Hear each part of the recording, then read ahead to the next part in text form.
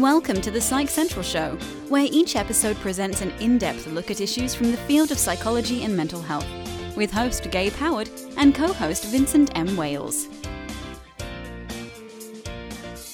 Welcome, everyone, to this week's episode of the Psych Central Show podcast. My name is Gabe Howard, and with me, as always, is Vincent M. Wales. And we have a wonderful guest with us. A gentleman by the name of Mitch Gluck is joining us. Mitch, welcome to the show. Thank you very much. We are glad to have you here. I'm looking forward to sharing information with you and talking about a really important topic. Mitch is the Assistant Hospital Administrator at the San Diego County Psychiatric Hospital, which is interesting enough, but he also is an individual with lived experience in a family where mental illness has certainly taken a toll. So let's talk about your brother. Your brother had a particular mental illness, correct? That's true. I have three brothers all together currently, but one of them developed mental illness, specifically schizophrenia, in his late teens, 19, although the family didn't really recognize it until he was 20 or 21. And unfortunately, like a lot of individuals who suffer from mental illness, he struggled for the rest of his adult life. He refused treatment, lived homeless a majority of all those years, would come home every once in a while unannounced and could stay for a day, a week, a month, just to whatever his tolerance level was, and then he would take off and nobody'd hear from him. And this went on for 20, 25 years of his life. How did that affect your family, knowing that your brother was homeless much of the time? Well, I'd have to say the whole ordeal of his illness had a huge impact on the family. In the beginning, I was already living in Arizona. They were all living in California. And the first signs that he had illness was they overheard him talking to people in his room who did not exist, acting kind of in a bizarre way. It came on very insidiously. So I think the initial symptoms, behaviors were even ignored or perhaps explained away. But as his illness got worse and worse, what a lot of families experience is what my family experienced is seeking help, not understanding the system of care, dealing with a lot of bureaucracy, dealing with a lot of laws that don't make sense, or not understanding the laws, not knowing how to navigate the services and the legal system, while pleading with my brother to get help to no avail. And when he would go and disappear, live on the streets and so forth, my family, we were petrified that the next phone call would be somebody calling us to tell us that they had found him dead or something along those lines. And the stress was tremendous on everybody.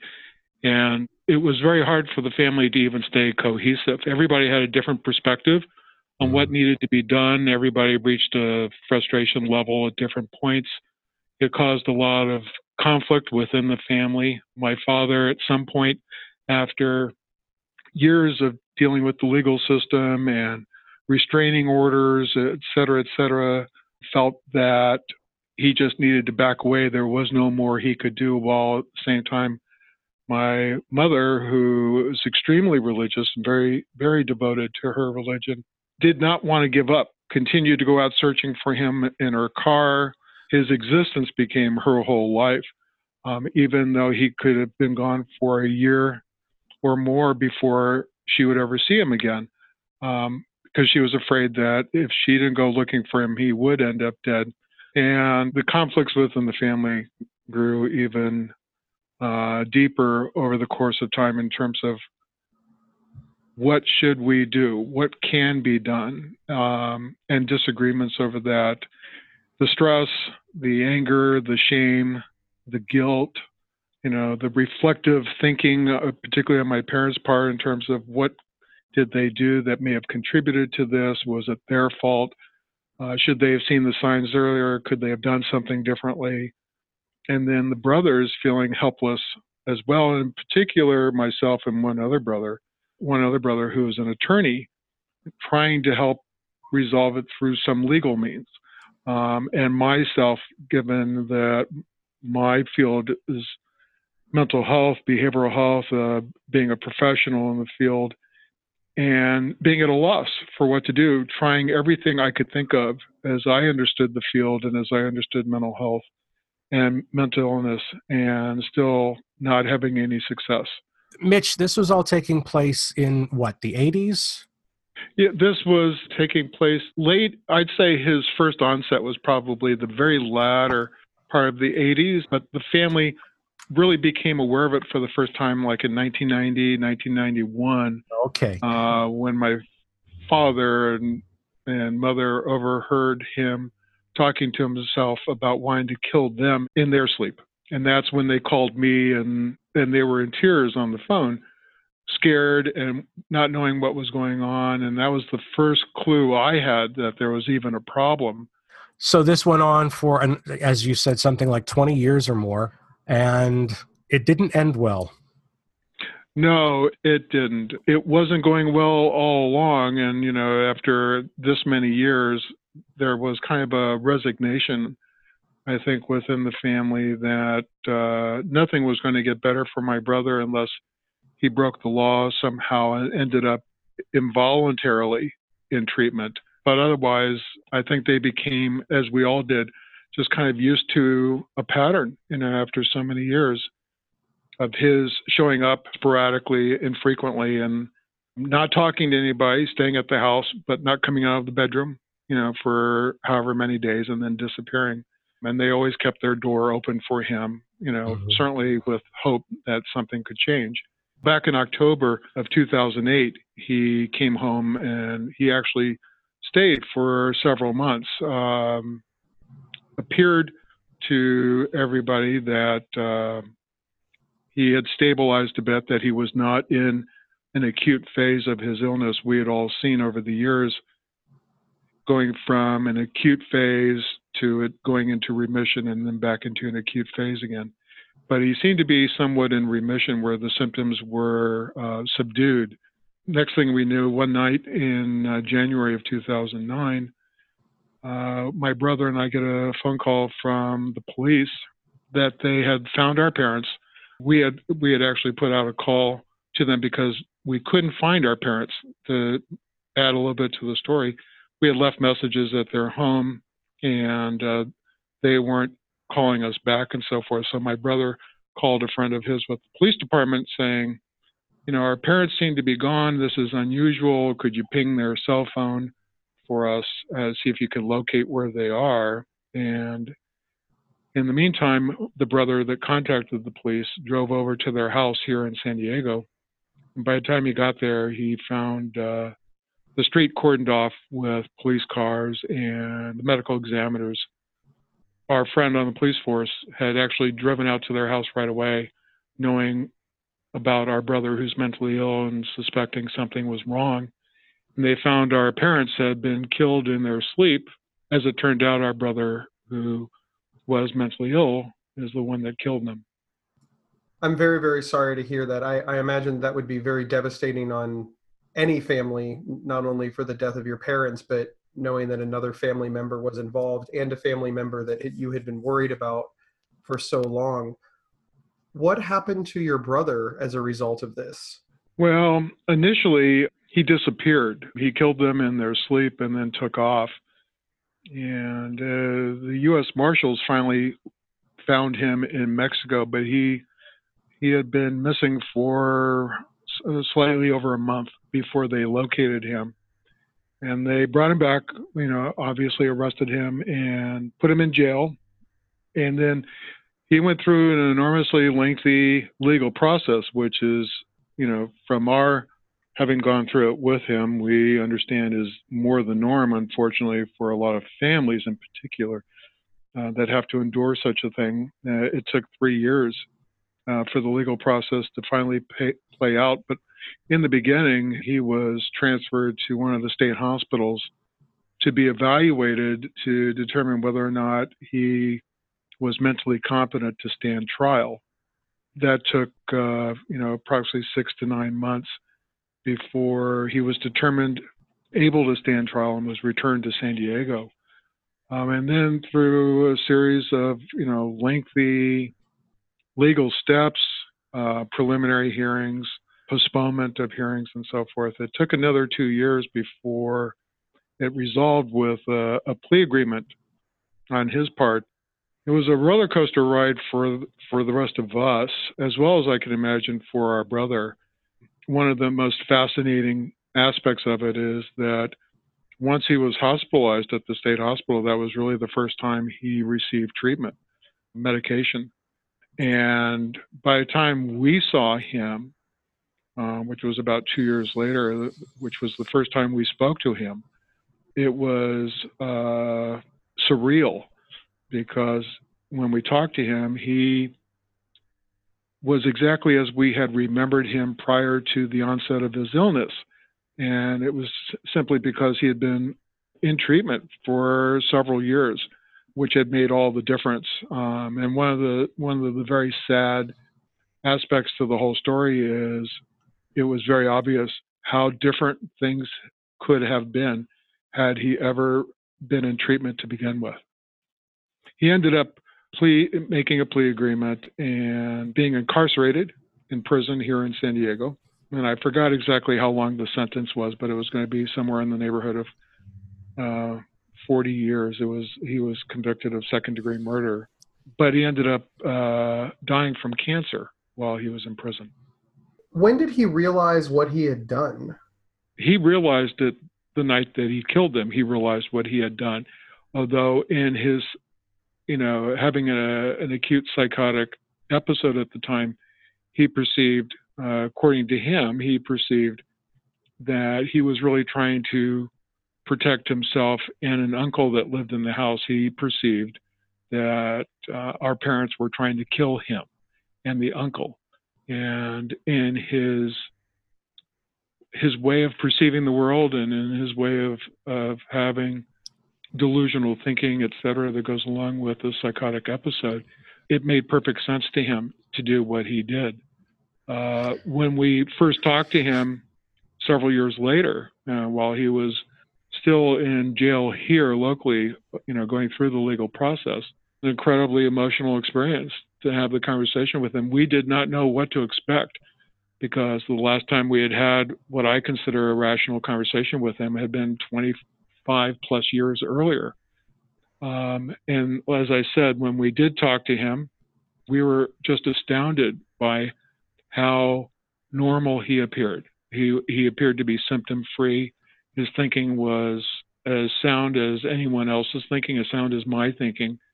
And we talked to him about that. We asked him, and he cried. He was devastated by what had happened and what he had done.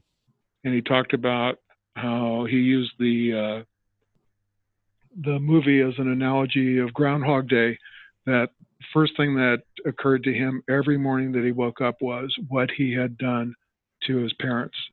And he struggled with that. He struggled with that, but he also struggled with his fears that everybody in the family hated him and would have nothing to do with him. And so we discovered that he was as nervous in seeing us that day in jail as we were nervous about seeing him. This episode is sponsored by BetterHelp.com. Secure, convenient, and affordable online counseling. All counselors are licensed, accredited professionals. Anything you share is confidential. Schedule secure video or phone sessions, plus chat and text with your therapist whenever you feel it's needed. A month of online therapy often costs less than a single traditional face-to-face session. Go to BetterHelp.com/PsychCentral and experience 7 days of free therapy to see if online counseling is right for you. BetterHelp.com/PsychCentral. One of the things that stands out about what you've just described, and of course I've seen it so many other times here in California, is that your brother was found competent to stand trial, but the truth of the matter is that at the time of the crime itself, he clearly was not competent.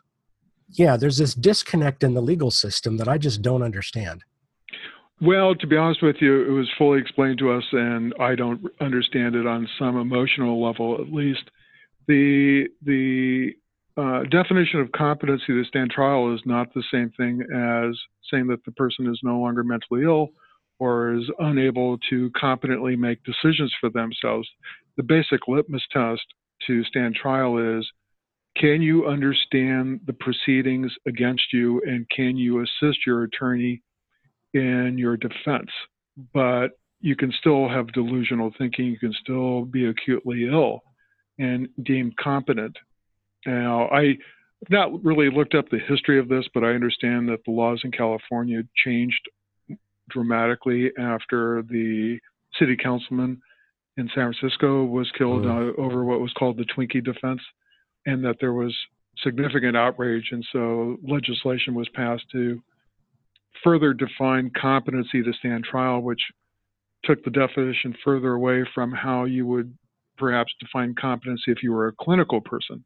He was clearly not competent at the time that he killed our parents, but from a legal standpoint, was he an imminent risk?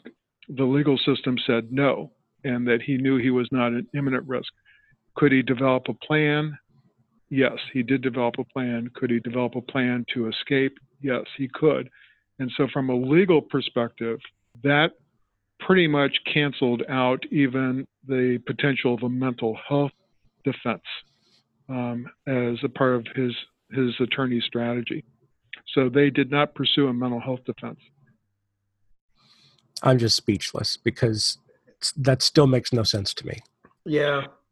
Yeah, it's hard. It's hard.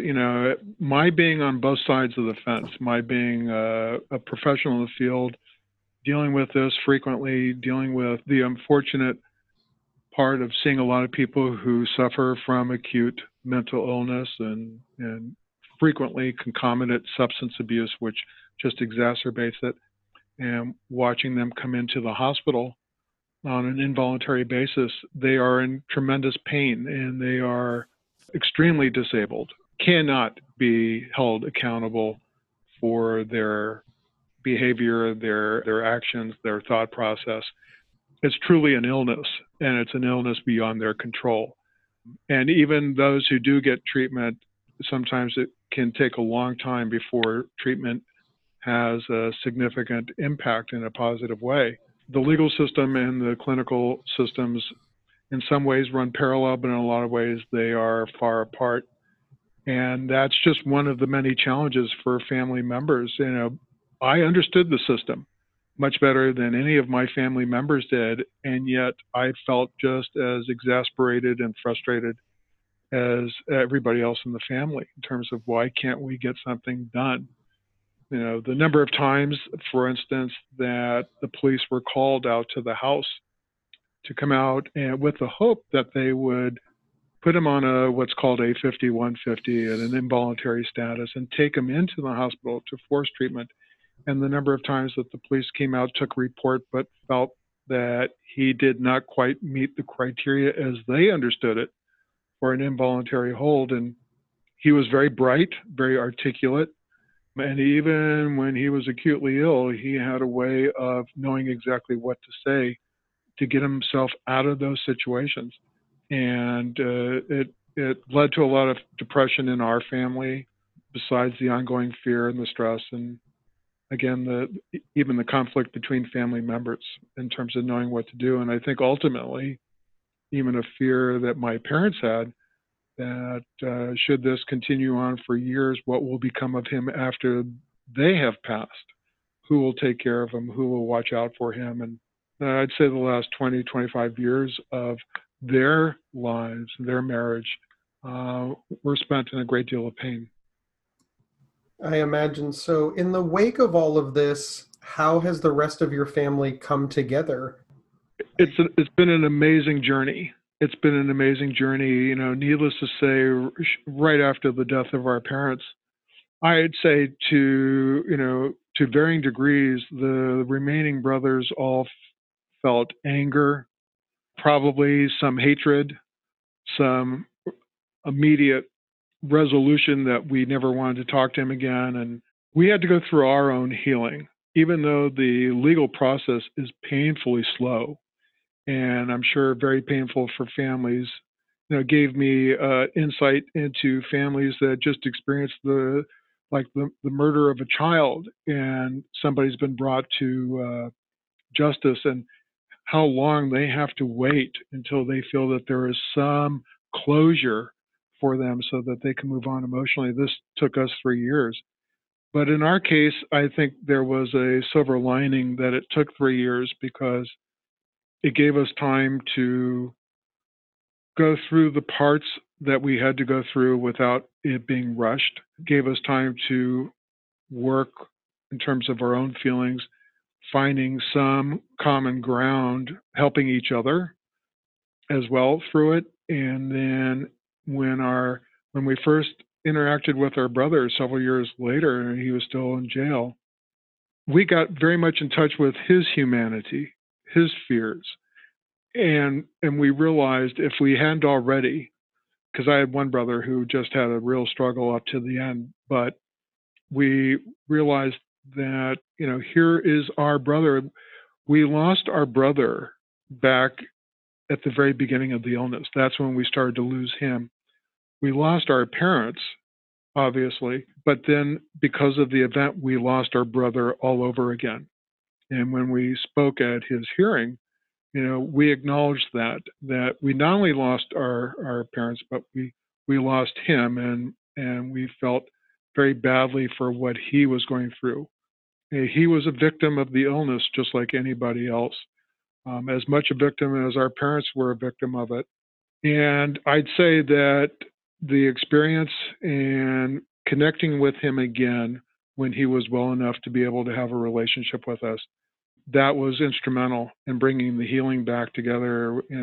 I have one brother who lives out of state, but the rest of us actually traveled up to the hospice, which is the prison hospice up in Vacaville. We went up every week and spent the weekend up there with him while he was in hospice, and we were with him when he died.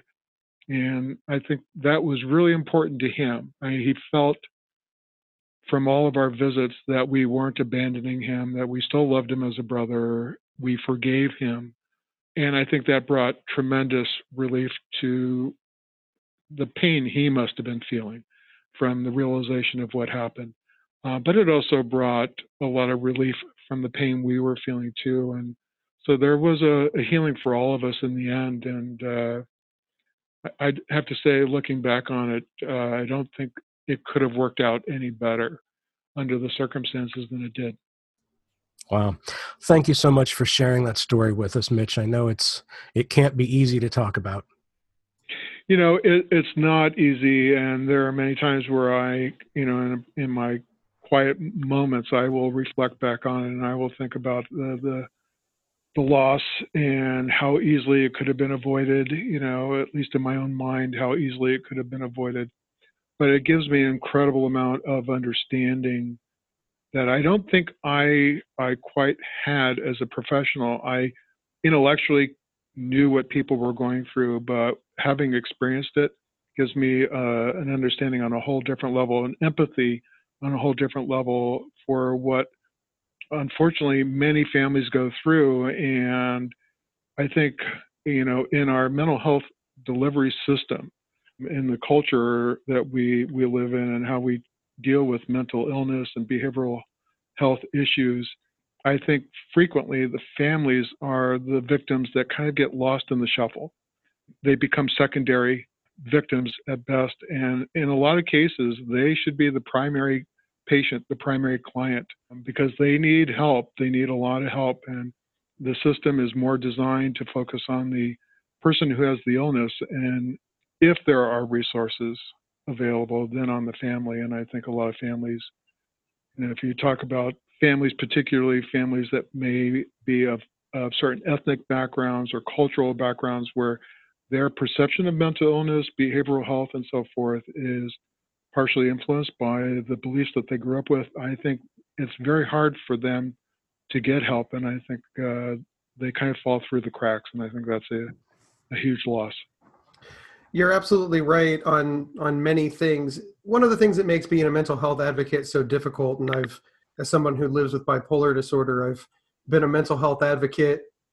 Well, I was forced to be a mental health advocate the day that I was diagnosed, but when I started my advocacy, I really had this, patient first mentality, and I really saw everything from my perspective. And by my perspective, I mean, white middle class.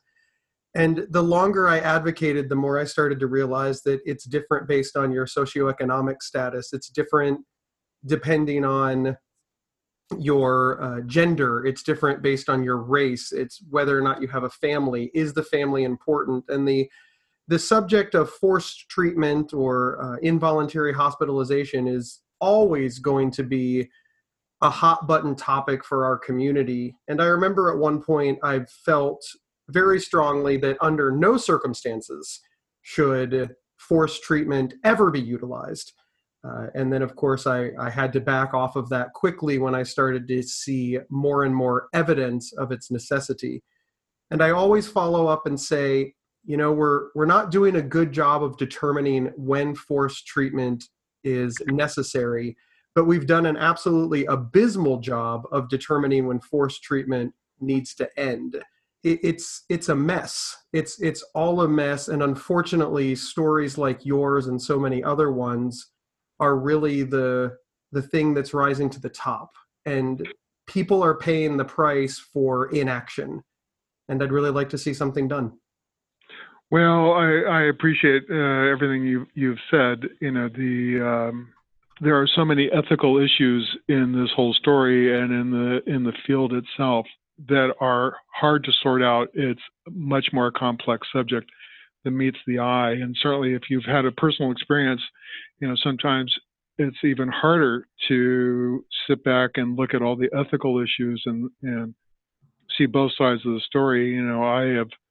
I've been a strong advocate for decades, for individuals who experience, some sort of human needs and through my work in healthcare in particular.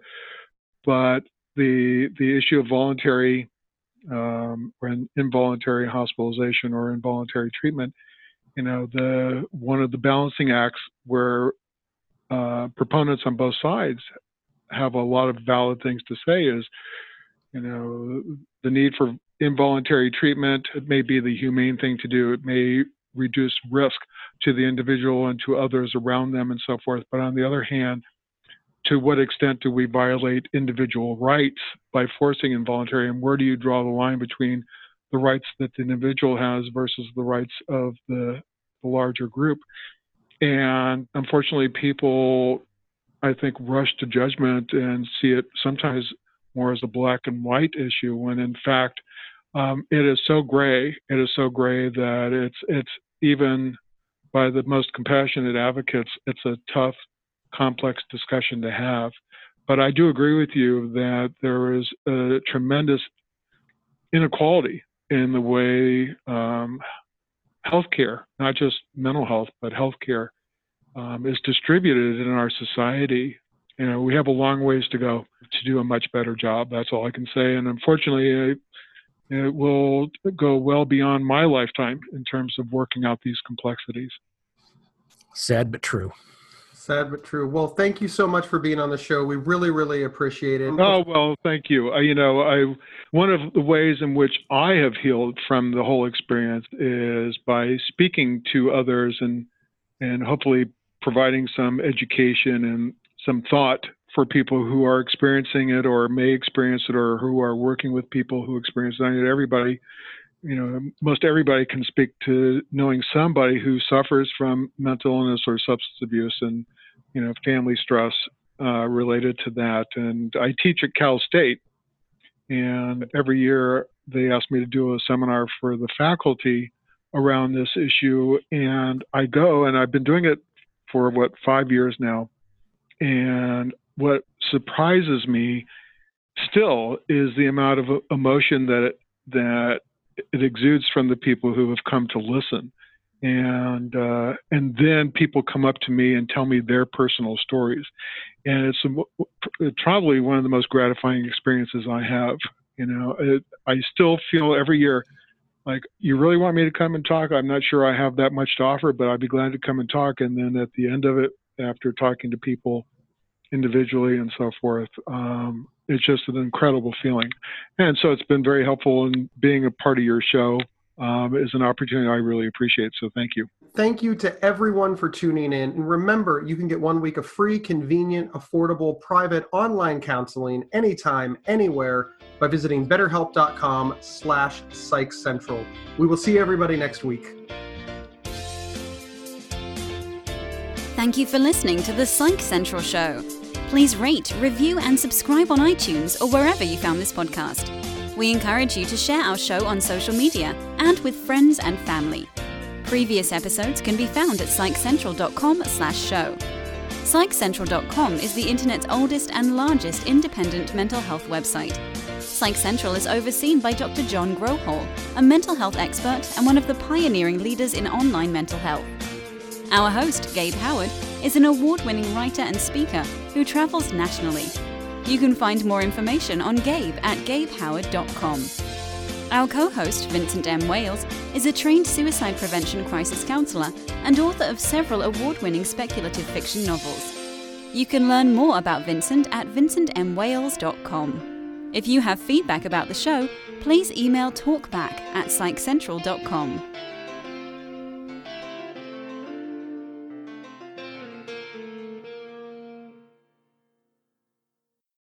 There are few words more misunderstood and misused than OCD. Imagine having unwanted thoughts stuck in your head all day no matter how hard you try to make them go away, and then having to pretend that everything is okay despite having to feel crippled inside. That's OCD. 1 in 40 people suffer from it globally, but there's hope. If you have OCD and need help, you can get better with specialized treatment. NoCD offers effective, affordable, and convenient treatment for OCD and is covered by many major insurance plans. Go to nocd.com to learn more. That's nocd.com.